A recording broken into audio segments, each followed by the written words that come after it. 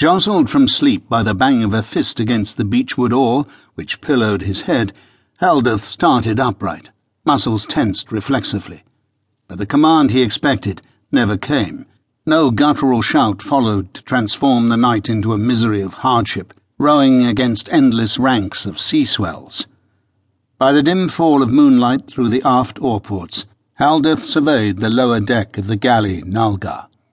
Every slave remained hunched and still over his loom, but one. The blow which roused him had not risen from his Mergai masters, but from his own benchmate in a useless fit of rage. Annoyed himself, Haldeth forgot tact.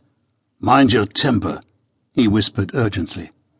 The man at his side looked up, confronted by grey eyes and a face which held no trace of laughter or compassion. Haldeth felt his breath catch in his throat. Gooseflesh chilled his skin. Although the air was tropical and mild, he shivered and glanced aside, reminded of the first night his benchmate had been dragged on board. As a battered, soot-streaked captive not yet past his 17th summer, that savage look had been with him then, graven upon young features by the atrocities of the Mergai who routinely pillaged and burned towns on the shores of Elantia. But who he was and what family he had owned before he was chained for the oar, Haldeth never knew. The boy had grown to manhood in stony silence. The Mergai called him Dargia, sullen one, for the flat, unflinching glare he returned when anyone addressed him. No man heard him speak, even through 3 years of abuse on Nalgar's lower deck. Haldeth believed him insane. The cruelty of the Mergai could drive the strongest mind to madness, Haldeth well knew. Soured by bitter memories, he shifted a foot, cramped by the bite of the galley's floorboards. Even now, he suffered nightmares of his wife and 2 daughters. They had been butchered before his eyes the day his own freedom was lost.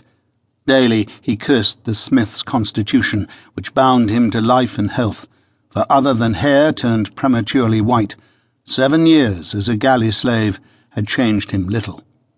Haldeth envied Dargia's witlessness.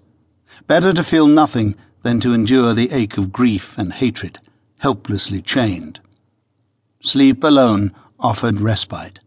Determined to take full advantage of the hours Nalgar would remain at anchor, Haldeth leaned once more across the oar and settled his head on crossed wrists. Dargia's eyes followed him restlessly, luminous as coins in the moonlight. "Death everlasting."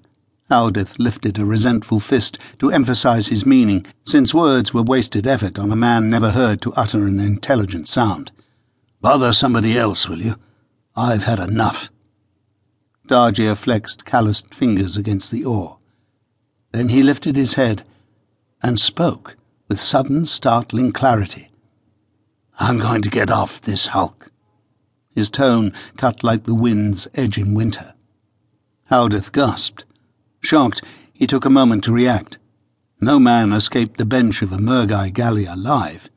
Attempts earned agonizing punishment, and since by custom the fate of the offender would be shared by the slaves surrounding him, a man dared not trust his fellows. Through 3 centuries of marauding, the Mergai held no record of slave mutiny. Nalgar made an unlikely choice for exception. Caught by an involuntary shudder, Haldeth shook his head. "Be still." Dargia moved his ankle. A dissonant rattle of chain destroyed the night silence. "I've had enough." "Quiet, fool." Haldeth felt fear, cold as the touch of bare steel against his neck. "The forward oarsman will kick you in your ribs if he wakes and hears you." "I was named Corandir, and I'm getting off." The words left no chink for argument. Haldeth abandoned the attempt. Nervously, he surveyed the forms of the surrounding slaves for any trace of movement. But the lower deck remained peacefully undisturbed, quiet but for the lap of water against the hull. Prompted by reckless impulse, Haldeth met Corandir's gaze.